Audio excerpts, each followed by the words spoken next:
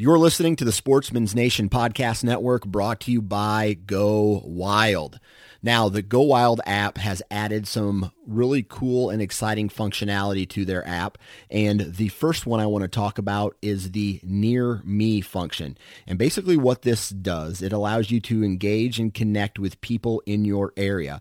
You guys can talk about gear, you guys can talk about hunting areas, you guys can talk about what's going on in the woods, and it just allows the users to be more of a community and connect easier.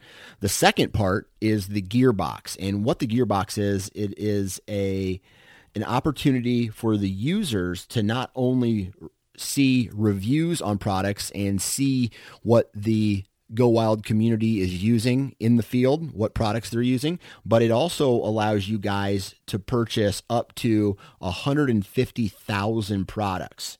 There's a shopping function on it.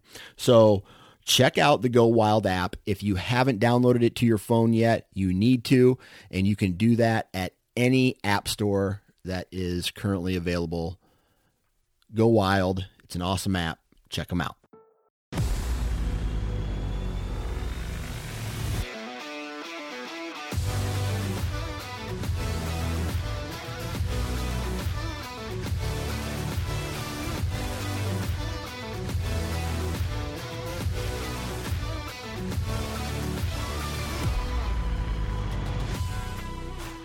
Welcome to the Missouri Woods and Water Podcast. Podcast. Oh, man. I'm your host, Nate Thomas. With me today, Andy Humfeld. What's up, dude? What's going on?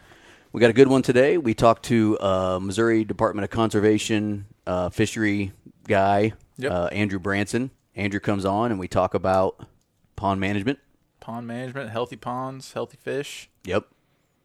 And we have some good time. We talk about what kind of fish you should have stocked, what kind of vegetation's good, bad, all kinds of interesting stuff. So a lot of good information for sure. I mean, just this was I felt like was more of a informative, I guess, podcast, more than a storytelling type podcast, which I think hopefully our listeners will find useful.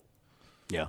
I've never had anybody learn anything from me ever, so this could be a first. This could be a first. Yeah. So hope you all enjoy the show. This is the Missouri Woods and Water Podcast.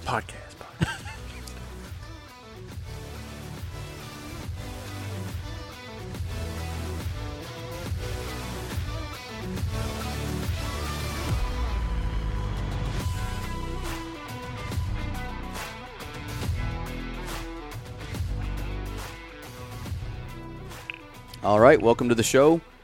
Today we are joined by Andrew Branson with the Missouri Department of Conservation. Andrew, what's going on, man? Oh, not a whole lot.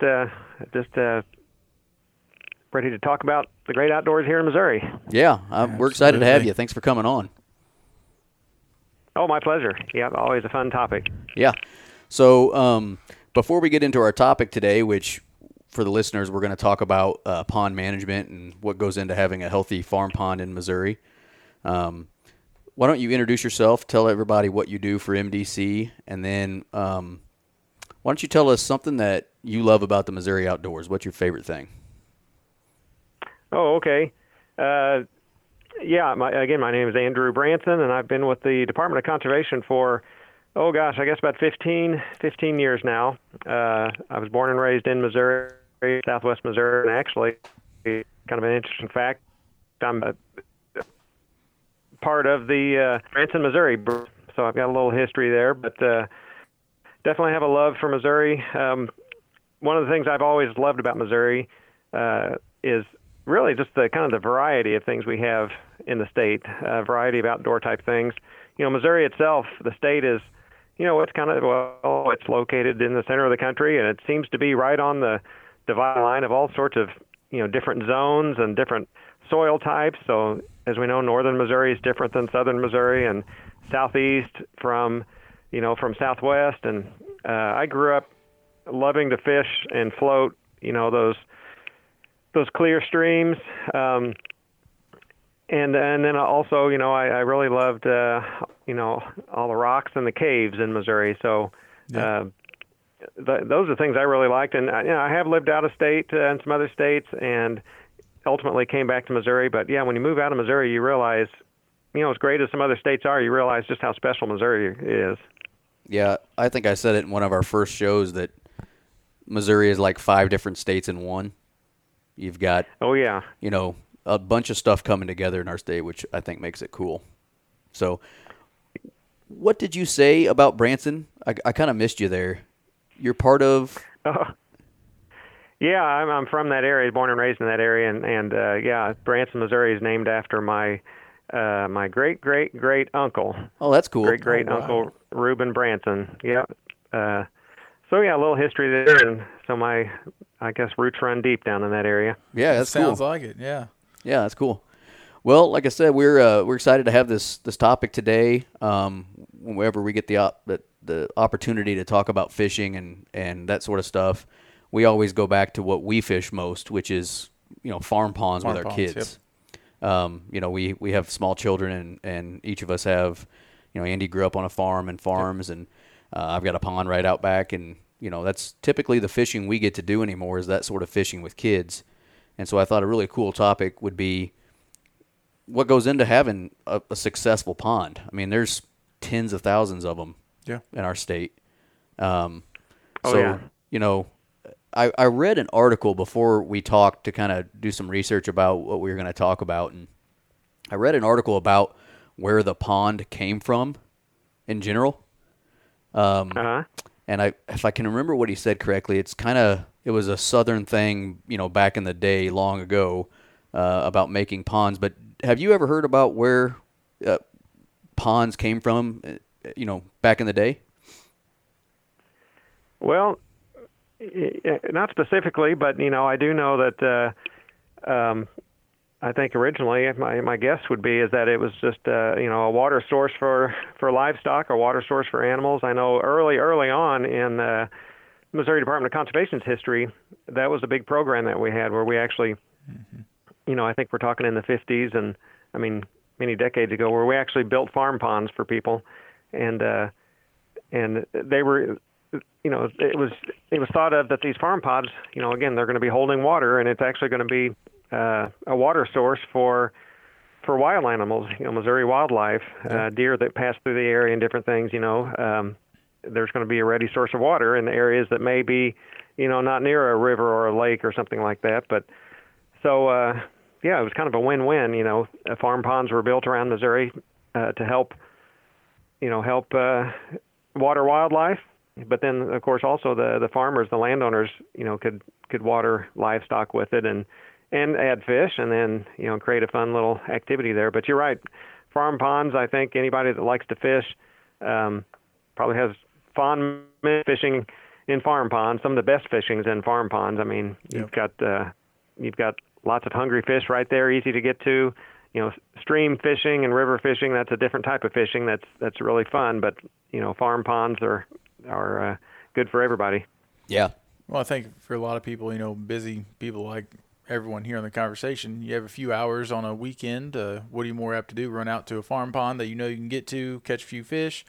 Or, for me, it takes a full day of planning and getting to, a larger body of water or down to a stream or something, and it turns into a whole day ordeal to where, the busier lives that I'm sure all of our listeners have too, you're more apt to grab a pole and a tackle box and run outside, spend a few hours down in a pond as opposed to running to the Lake of the Ozarks.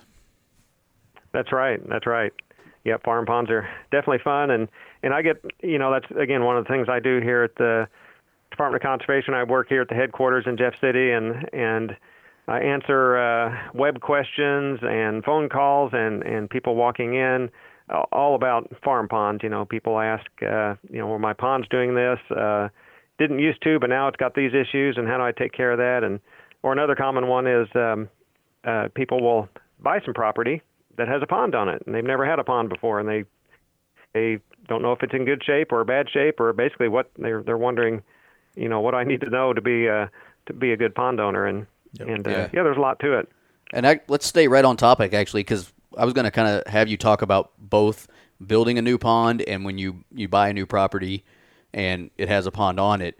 What would you say for someone who is in that situation like I was 10 years ago when we bought this place? when you buy a new property that has a pond on it, what's some good things to do to kind of assess if you do or don't have a healthy pond? Yeah, again, good question. First of all, I guess, I personally, I've never been a pond owner, but what I would do is, of course, you just kind of assess the pond. You would look and see, does it, the amount of aquatic plants in the pond, does it seem to have, is there lots of water compared to aquatic plants? Do you see about, 25%, 25% of the pond is kind of covered with aquatic plants or edges, or is it more than that? Is it look, in your opinion, like it's starting to get choked out with plants? That's a good thing to know. Also ponds, they kind of change throughout the season. So depending on the time of year, you may not have a whole lot of aquatic plant growth, but then as the summer water warms up and the sun's been hitting the pond, plants are starting to take off. How does your pond look during that time? When it didn't look choked out, is it choked out now? And then the other thing is, fish the pond, fish it and see if you catch anything. And then you can kind of assess the type of fish you catch and maybe what their sizes are. Do they look healthy? Are they thin? Are they all the same size? Do you not really have much variety in size? That's another thing. And I guess one last thing I might do is if a pond owner can get a hold of a boat or a canoe or something, I would try to figure out how deep the pond is roughly. Just kind of boat out there and lower a string down on it with a rock on it or something, and wait till you hit bottom. And because again, knowing the pond depth, that will help you a lot as far as knowing if your pond is a potential candidate for a low oxygen fish kill in the summer. Shallower ponds have a harder time with that. So those are a few things. Just looking at the type of aquatic plants that are in there, how deep the pond is, just things like that. Yeah, that's when we first bought our place out here. That the pond is like an acre, 1.2 acres maybe or so of surface water. When we first moved out here, I talked to you all. I don't remember who. It's a long time ago, and that was some of the information I got was fish the pond. Start keeping track of what you're catching. How big? What are they? My big issue was I had, and I think it's called pondweed. Could be wrong, but it was a single leaf that sat on top of, right on top of the water. It looked like just a leaf that fell out of a tree. Gotcha. But then there were thousands of them, and so it looked like one solid, deal. And with the help of MDC, I was able to get rid of pretty much all of it, and then introduce grass carp and things like that to help with that sort of stuff. But right. Yeah, and you can see the difference when you start kind of working on it instead of, just kind of letting it sit, which is fine too. But it had been kind of left alone for 10 or 15 years, something like that, 10, right. 15, 20 years. And it kind of developed, I don't know, some bad habits, you'd say. Yeah. So, that's cool with someone that has an existing pond, but what about if someone's looking to build one? Are there certain things that you recommend to them before? I know there's different sizes, but what would you recommend to someone that might be thinking about building a pond? Well, probably the first thing would be contact your local conservation department office. Talk with one of the private lands or fisheries staff people, and more than likely they would come out and actually look at your site before you actually are building one to help you determine if it's going to be a good site for a pond. And what they look at things like, the slope of the land, and they want to see if, all the land around the pond is called the watershed, and they want to look at the condition of that watershed and see if it's going to be funneling water to your pond at a good amount. Also, you anything that's running across the landscape towards your pond is carrying things towards your pond as well. So, right. Again, that can be a good thing. More than likely, it's kind of a bad thing if you've got runoff from neighboring landowners that may have lots of livestock, and it's bringing all those, cattle waste and nutrients into your pond. Well, you can have that could be a situation where you may have constant algae problems in the pond with all the nutrients flowing in. But that's one thing, is to assess the site and just see what kind of runoff in the watershed you're going to get, what's going to be entering the pond. And again, you need to have there's kind of a proper balance ratio of size of watershed to your pond, and that needs to be correct. If it's too low one way, your pond may have a hard time staying full, or if it's in the opposite direction, where too big a watershed sloping and dumping lots of water into your pond, well, gosh, I mean, your pond will have no problem with water, but it can actually overflow quite a bit during heavy flows, and people lose fish that way. You can have water flowing into a pond so quick and then flowing out that the fish flow right out with it. And not enough volume retention. That's right. But yeah, if someone's building a pond, keep that in mind. Contact your local person to have them look at the site over with you. And then depending on that, they can make different recommendations. Sometimes you may have your main pond, but then it may be a good idea in your watershed to build a smaller pond, so to speak, upstream from it. Yeah. So that smaller pond will actually catch a lot of the runoff, catch a lot of the silt and debris that maybe trying to ultimately head to your bigger pond. It'll get caught up in that smaller pond, so that can be like a little retention pond for things. Yeah, that makes sense. Just talk to someone to look your site over. Perfect. What would you say, with you taking all the online, inquiries and phone calls, what's, a few of the most common problems that you get called on? I mean, are there anything that just stick out over and over again that you're almost day-to-day common problems you get calls on? Yeah, let's see, probably the big three that I get are, and it really kind of depends on the time of year. During the heat of the summer, like right now, fish kills. I get calls on fish kills. That's a real common one. Someone will walk out to their pond one morning and later in the day, and they'll see a bunch of dead fish floating by or floating in their pond, and of course that can be quite alarming. And they'll call us and say, "This has never happened before," and so we talk about that. Another one is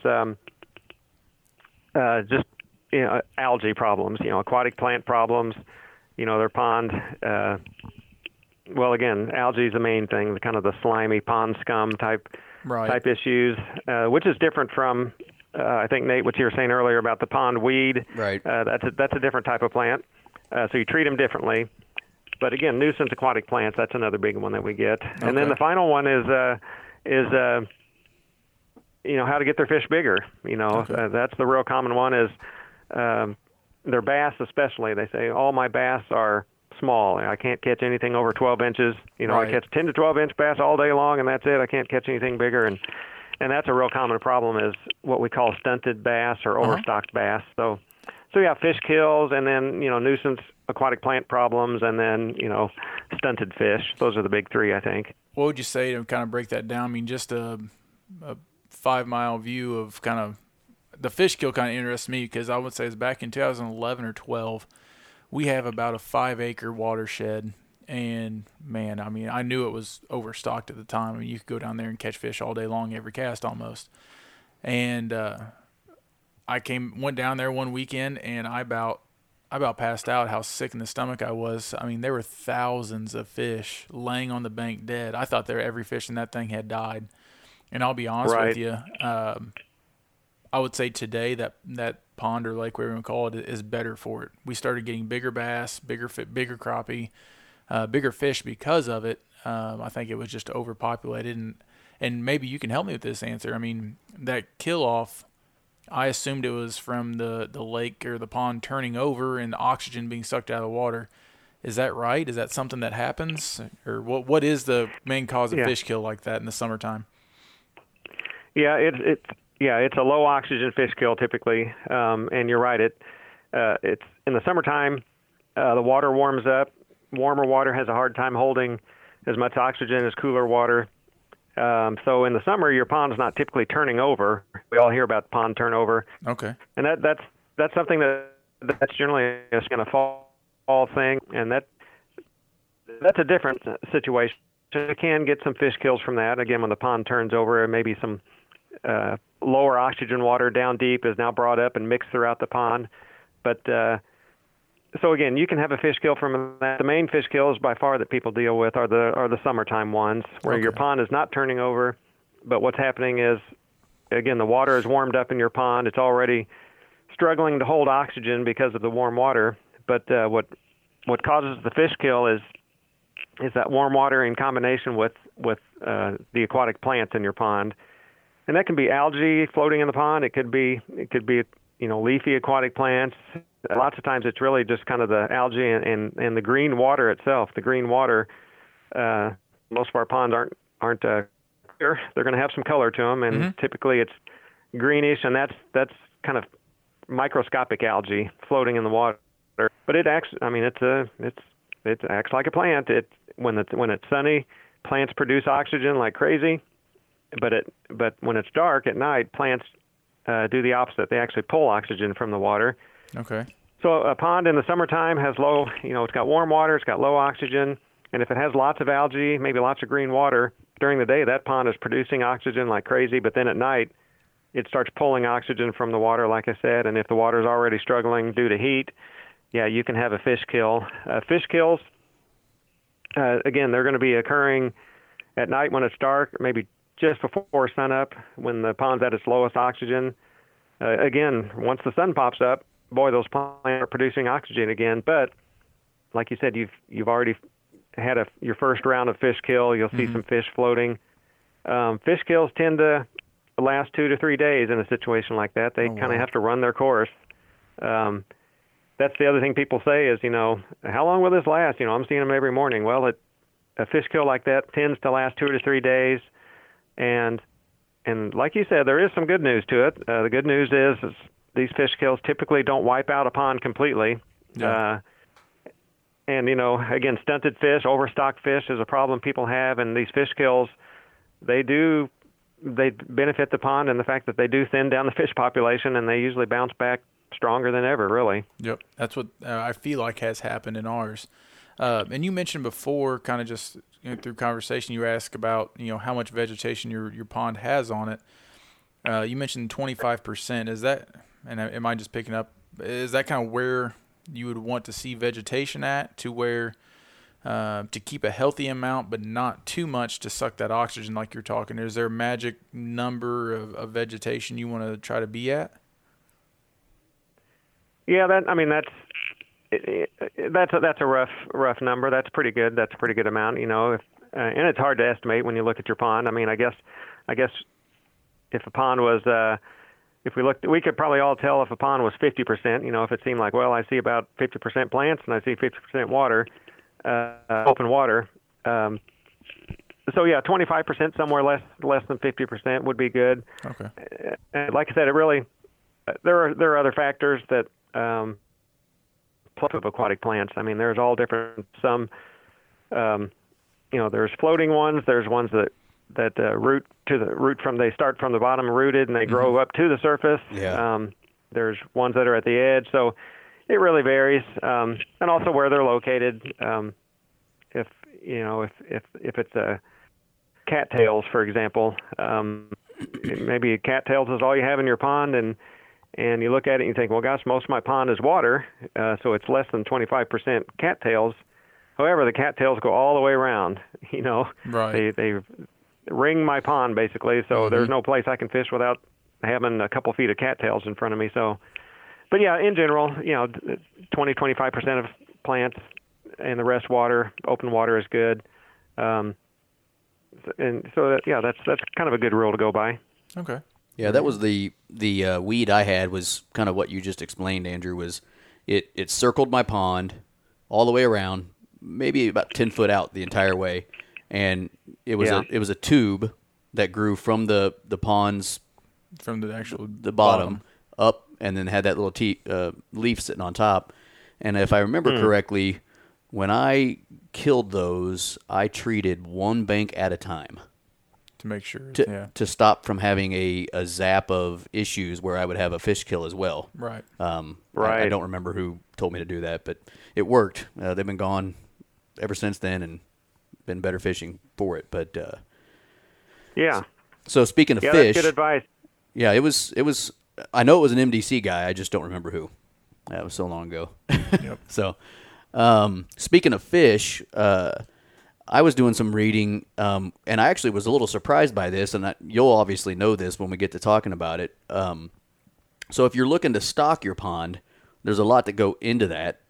How big is your pond, all that stuff, and we'll get into those things. But what are the basic fish that you think are good fish to stock in a pond here in our state if you're going to do a stocking? Well, there's three main ones that Conservation Department, when we stock our own areas or when we start an area, and that's going to be bluegill, channel catfish, and largemouth bass. Those are the big three that when we did stock private farm ponds, those are what we would stock, and that's another program, the private farm pond stocking. That's one that unfortunately we ended a number of years ago. I guess it's been about 10 years ago or so now, but those are the ones we recommend when people are building a pond. The bluegill, you typically would add those first, get those established, and the bluegill, a good bluegill population, it provides the food source for the bass and everything else. So you add the bluegill first. You can add channel catfish at the same time as bluegill, let those get established. And then you bring in the bass later on, maybe in the fall. Like say you do this in the spring, you can bring the bass in the fall, and the bass, of course, are the big predators. They're going to be feeding on the bluegill, keeping the bluegill population in check, and then the channel catfish, they're kind of the cleanup crew. They'll eat a little bit of everything, and they may eat a live fish here and there, but the channel catfish are just kind of doing their thing out there. But that's a good balance right there. And there are other fish you can add, and there's ways to do it. But if you want to go with just a good solid, good balanced population, that would be it. Any other fish you add, you have to be aware that how it may, impact and work with the balance. But those are the big three. So before we get into the bad ones, why don't you kind of tell folks the other fish that are maybe a decent idea, that you have to watch, yes, but what are some other fish that are okay to add? My feelings are going to be hurt if you don't say crappie. He's not going to. I already know that, but which is But surprised I like me. them so much. We'll get into that in a minute. But what are the other fish that are a decent idea before we start talking about everybody's favorite? Yeah. Well, like I said, in addition to bluegill and largemouth bass and the channel catfish, red-eared sunfish. That's another bluegill type fish. They get larger than bluegill. They've got small mouths, but they eat. One of their big food sources is snails. They'll actually eat snails in the pond, and this is another topic, but snails are kind of part of a life cycle of parasites, I guess, that can infect fish. Sometimes people will call me and say, "Hey, my fish have worms in them when I fillet them. What's going on there, and what can I do about it?" Well, red-eared sunfish eat snails, and the snails are kind of part of that worm life cycle. So that's a side note there. But red-eared sunfish is a native fish to Missouri. It's a good one to put in ponds. Okay. Green sunfish, another native fish to Missouri. They're similar to a bluegill, have a larger mouth, so they eat slightly bigger bait. So they're fun to catch. They're a little longer and thinner, body shape, not quite as flat and round as a bluegill, but they're pretty close. Hybrid bluegill or hybrid sunfish, that's another one, which is actually a cross between a bluegill and a green sunfish. A lot of people will put hybrid sunfish in their pond. We stock hybrid sunfish in a lot of our areas, prior to like a family fishing day or a kids fishing day. If we want that pond to really have some good action for kids, we'll put hybrid bluegill in there or hybrid sunfish, same thing. And they are easy to raise. We raise them in our hatcheries, but they will not reproduce in a pond, so they do not overpopulate. There's no chance. But they like to hit, so they're a fun one to add. I get phone calls from people asking about their ponds, grandparents that talk about their farm pond and they want to get it in shape, but they'll say, I hear this pretty regularly from grandparents that say, "Oh yeah, I'll have a hybrid bluegill put in it every year for my grandkids, because I want them to catch fish." And hybrid bluegill, hybrid sunfish, yeah, they seem to want to eat. Yep. So yeah, those are good fish to add. Let's see, those are probably the main ones. And again, we crappie is not one that we initially recommend, but we do have publications on. Yeah, but yeah, you can do crappie, and we have information on if people want crappie, how to do it. And people might say, well, what's the problem with crappie? Well, it's we talked about that balance. It's all about having a balanced situation where the bluegill, they're the food source, and then you've got the predator that keeps that food source in check, and that's the largemouth bass. Well, crappie are a second predator. Crappie are also feeding on the bluegill. So now you've got this bluegill population that has to maintain largemouth bass, and now they have to maintain crappie. And in some situations, crappie can really reproduce in a pond, which you would think would be a good thing. But an overpopulated bass population or an overpopulated crappie population, you can lead to stunted fish. Again, another one people call up and say, oh, I've got a bunch of crappie in there, but they're all paper thin. When I catch them, they're all paper thin, and that can be a problem with, again, you've got crappie and bass, a lot of predators and not enough food for them. The bluegill just can't feed them enough. So, crappie, like I said, we have areas of our own that have crappie and bass in them. But the key to it is you have to harvest them, which people will think, oh, hey, that's not a problem for me. I want to eat those crappie. Right. But that's how you prevent the stunted or what, some people think of overstocked fish, overstocked bass or crappie is you have to harvest them. So that idea of catching a small crappie thinking, oh, I'm going to throw it back, or catching a small bass, well, I'm going to throw it back to get it bigger, that's really not the answer. You want to keep pulling those small ones out of there so the remaining ones, they have more food to eat and get bigger. So less mouths to feed. Yeah. That's right. So, it really, crappie and bass, they reproduce in a pond. You really can't over-harvest them. So people just need to keep the crappie they're pulling out of there, keep the small ones, and they'll notice over time that, in general, their fish will get bigger. Well, that answers my next question. I was going to ask, how do you know if you have an overpopulation? Should you just start pulling small ones as you catch them, or should you wait until you have an idea? And so that pretty much answered that question. So, it pretty much.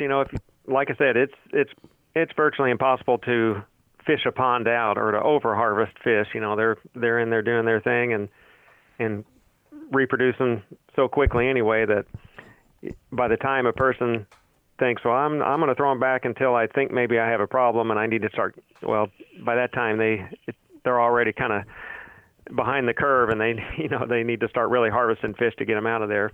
But yeah, I tell land or pond owners to, don't worry about people harvesting too many fish or anything like that. I mean, just go ahead and let people, harvest what they want, and there's no real reason to throw the small ones back so they'll get bigger, because there's plenty of small ones still in there trying to grow.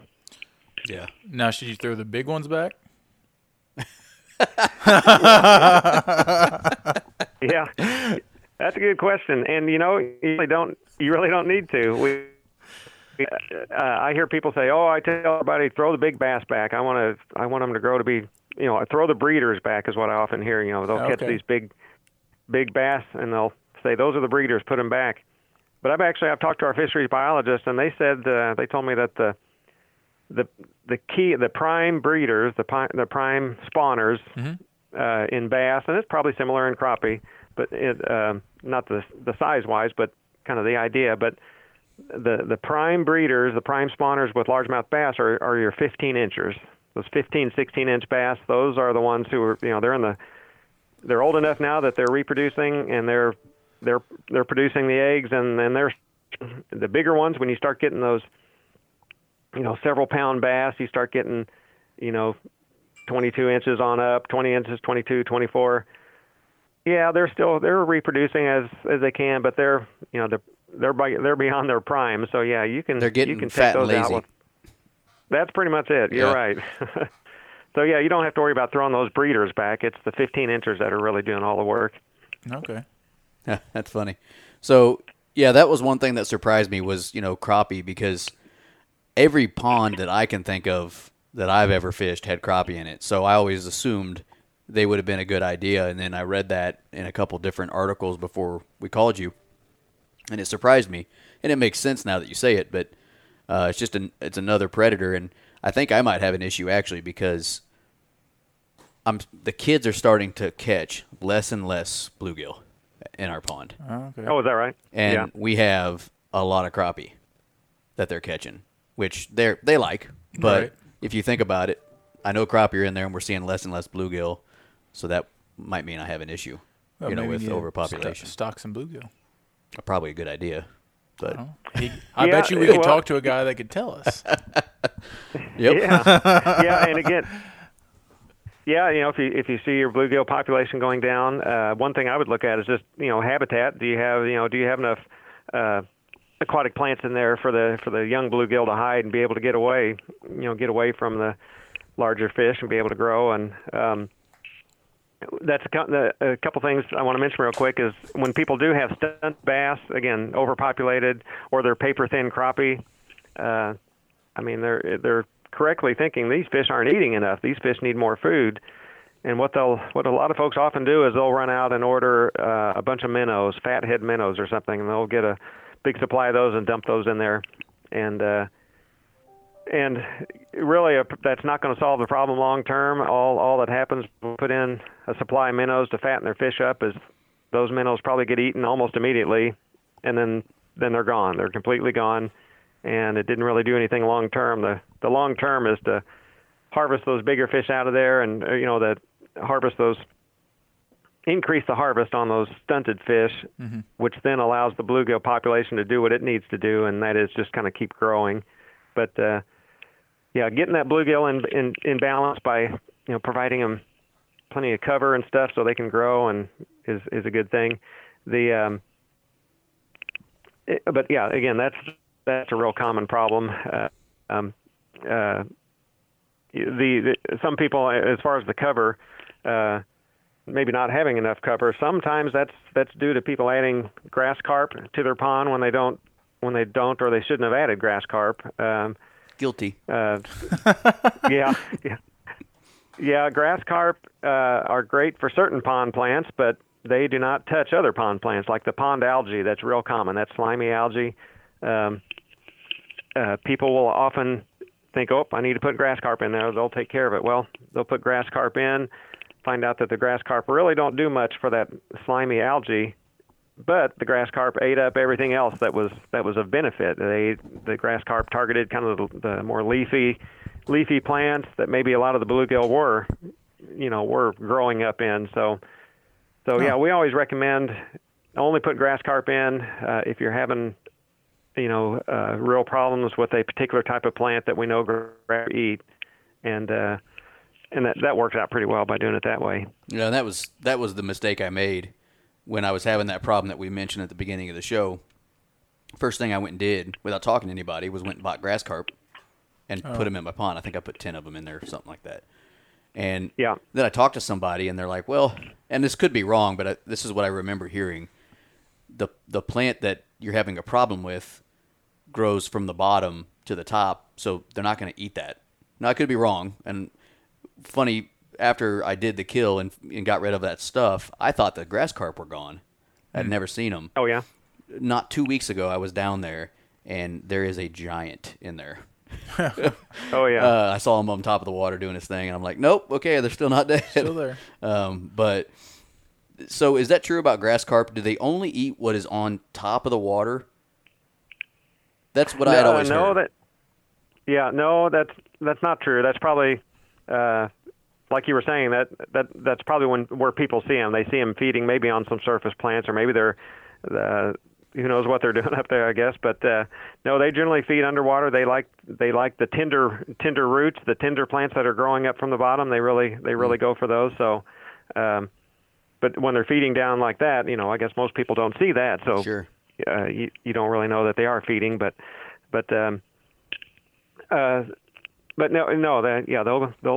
feed all over, really. That's exactly why I don't have a problem with that pondweed anymore. Then So they're just Yeah. eating it. I always thought grass scarp, that it was how you got rid of the moss, the algae. So what would be, I mean, not to go into too much detail here for just our short time, but what would be a good remedy for that moss or algae? If it's too bad, Yeah. I mean, you can Right. have it, not having some's fine, but if it's so thick that it's creating a pond kill, like we talked about, Right. what's a good remedy on something like that? Yeah, there's a couple. Well, when you have it to that extent, that's definitely a sign that there's a lot of nutrients. There's a lot of something fertilizing that algae in there. There's a lot of nutrients getting in your pond. So that'd be one thing to look for is if livestock have access to your pond, fence that livestock out. That'll help. Lots of times people really don't. That's not really an option. Maybe livestock can't get in their pond, but maybe a neighboring landowner has livestock and it ultimately kind of flows into your pond. But if you can reduce nutrients, that's one thing to do. But most of the time, really what you have to do is add chemicals. Mm-hmm. And there are safe chemicals to add that if you follow the instructions, they work just fine. They don't harm the fish. But for the algae, some sort of copper-based chemical, copper sulfate based chemical. There's all different varieties out there. You can go to any kind of farm and feed and tell them you need something to treat algae in your pond, and they'll probably walk you right to it. But I think we kind of mentioned it earlier. Again, this algae in the warm water in the summer can add to potential fish kills. And anytime you treat a pond to kill off a plant, when that the algae or the other plants, as those plants die off, they decompose, and they also pull oxygen from the water as they're decomposing. So you don't want to kill off a bunch of plants in the summertime. So we always tell people never treat your pond, never kill off any plant, don't add any kind of chemicals when the water temperature is above 80 degrees. So I think we're there right now for this time of the year. Yeah. So if someone if someone was having a problem, they kind of have to wait it out until the water cools off, and then you can start treating. But most people don't like to add, and I'm with them. I can understand how you don't want to add chemicals to your water. It can be expensive, but for algae with that type of problem, that much of a problem, that's really the best way is just using some of that copper chemical. It's effective and works well. Makes sense. Yeah. What about we mentioned channel cat earlier, and it made me think of this question. I've heard people complain, or not even complain, just talk about their pond being clear compared to their neighbor's pond being muddy or cloudy. Right. There's a lot of factors that go into muddy or cloudy water. I know that I looked into this at our pond, my neighbor's pond. We have ponds maybe 250 feet apart from each other. They're about the exact same size, and his pond is a lot prettier, I would say, than mine. Mine looks muddy all the time, right? And I had a guy have me take some samples of water, and from there he figured out what my issue might be. But what are some things to look at when you have a cloudy pond, and what are the factors that go into creating that I don't know, that problem? Right. It's not even a problem, but that's the word I'm using. Yeah. That water sample, that's usually the first thing we tell people to do is, if their pond is cloudy or muddy looking or something, we tell people get a quart jar or something and just go over there and try to scoop up a sample of water and take that jar and set it somewhere in your house in the dark, a closet or something like that, and set it there for a couple of weeks and just undisturbed leave that jar. And then come back after a couple of weeks and see it was in the water settled out. See if the water looks clear and whatever it was is kind of settled to the bottom. If it has, well, that will tell our fisheries biologist something. And again, you can contact your local fisheries staff person or private lands, and that's one of the things they'll ask you is, have you done this? And if it has settled out, that lets you know that your pond is murky or muddy looking because soil or particulates are getting stirred up. And if it has not settled out, then we're talking about it could be actually kind of a biological thing going on. It could be bacteria in the water, not anything to be scared of or anything, but just this normal bacteria that is blooming and causes this cloudy water. Typically, I think it may be more common to be particulates floating around in the water, and then you have to kind of figure out what that could be. It could be that you have a lot of catfish. Ponds that have catfish, bullheads are notorious for going around, kind of rooting around and keeping your pond stirred up. Also, wind is located in an area that, I don't know, isn't protected from a lot of wind, and you've got a lot of wave action that can kind of keep your pond kind of stirred up a little bit. Also, again, we talked about watershed earlier. As water's flowing to your pond, if that water is if it's flowing through vegetation and things like that kind of help filter and slow the water down, that helps to keep erosion stuff from flowing into your pond. But it's a fact. Mercury, take that water sample and see what happens to it after a couple of weeks. Gotcha. Yeah, that was the exact thing that guy told me, and I did the same thing you just said, Andrew. I had the mason jar. It settled, so he was like, "Hey, I bet you money you have catfish." And I was like, "Nope, not a chance. I've lived here for how long, and I've never seen a single catfish." And of course, I was dead wrong. I had a buddy come out. Right? Yeah, I had a buddy come out and set some lines, and he did it for a couple weeks and just to see, and he caught dozens. One was like a 14-pounder. Oh, nice. Yeah. Oh, boy. I mean, caught dozens of catfish, and I'm like, I'll be damned.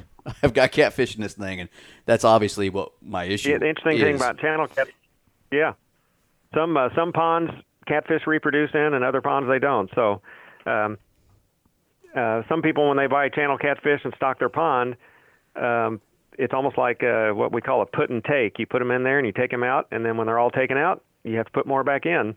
But some ponds, actually, the catfish reproduce in. The pond is big enough, or the pond's you got the right type of soil, or the bottom shape of the pond is what the catfish like, and they can find kind of little holes and stuff and spawn in there.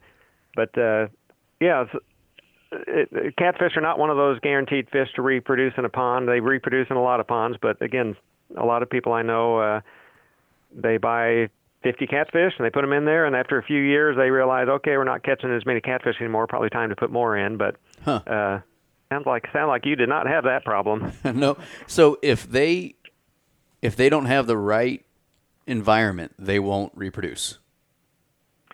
That's correct. That's crazy. Yep. They won't even try it, huh? That's interesting. I mean, maybe they're trying it, it's not working, but It's off a personal That's question. right.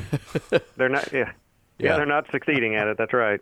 Well, and I guess one last question, which people might want to know, when you do decide to stock your pond and try to make it a nice fishing pond, what are some good numbers to use as far as how many fish to buy per acre and that sort of stuff? What do you recommend? Well, yeah, it really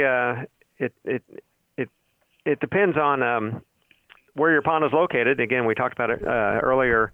Missouri being kind of in the middle of the country, and northern Missouri is different from southern Missouri. Well, that affects how many fish you need to put in there. Sure. I don't have the numbers off the top of my head. I was trying to see if I could look them up here real quick, but I don't think I can. But the best place to find those numbers is if you go to our website, the Department of Conservation, go to MissouriConservation.org.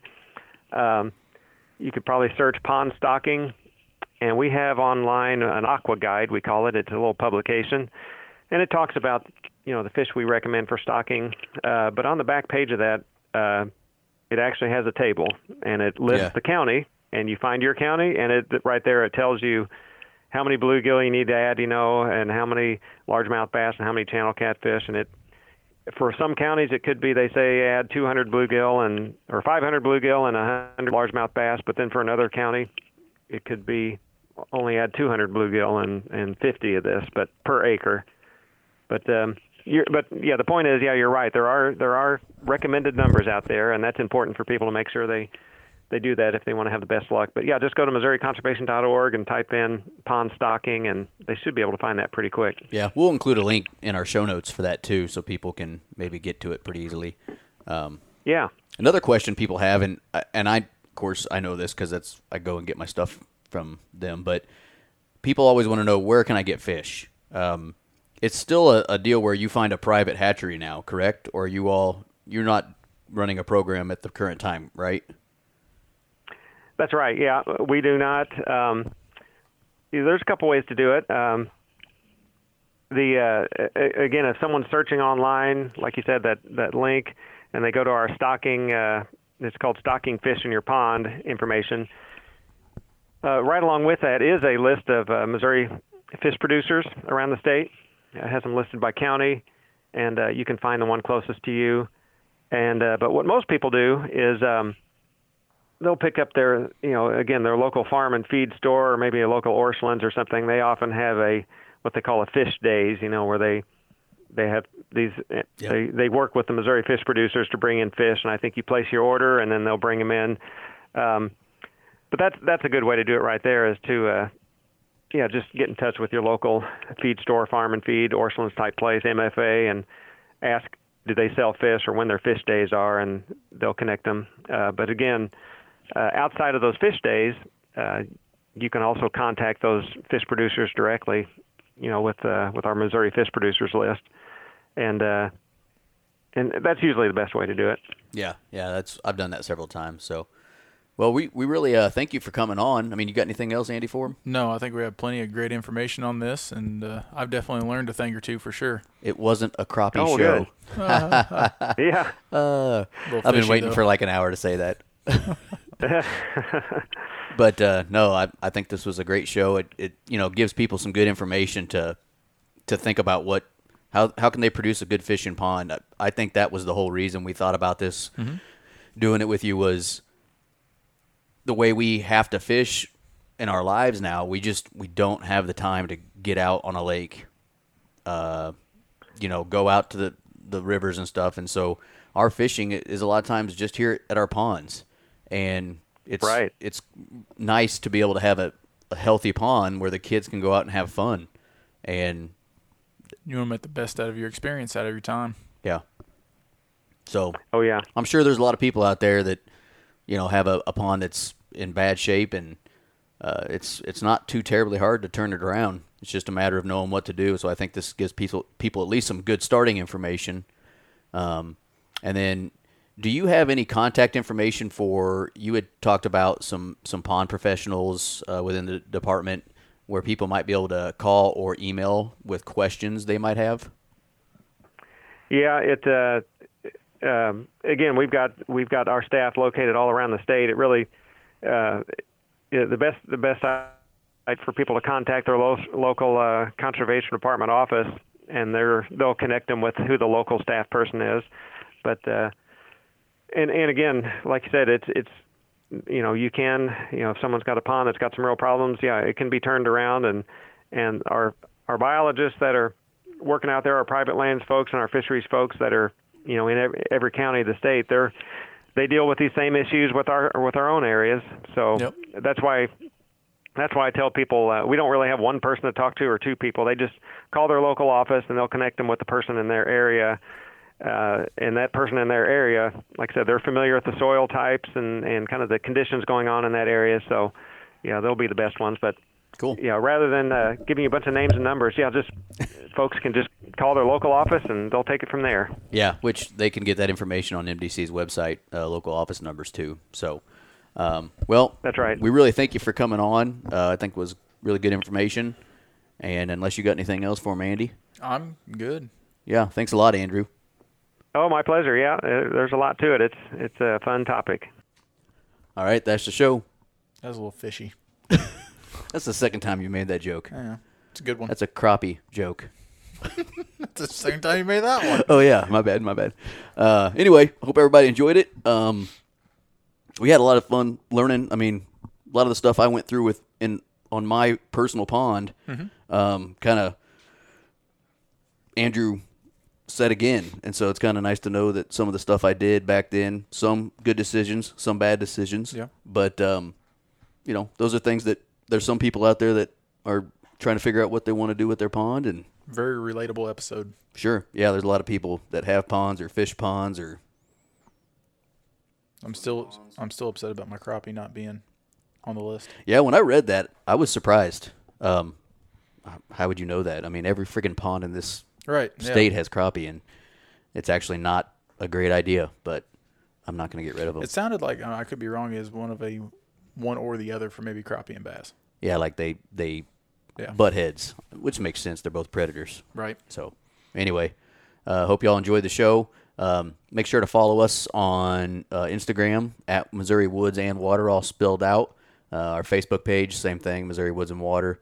Go hit that subscribe wherever you listen and help us out.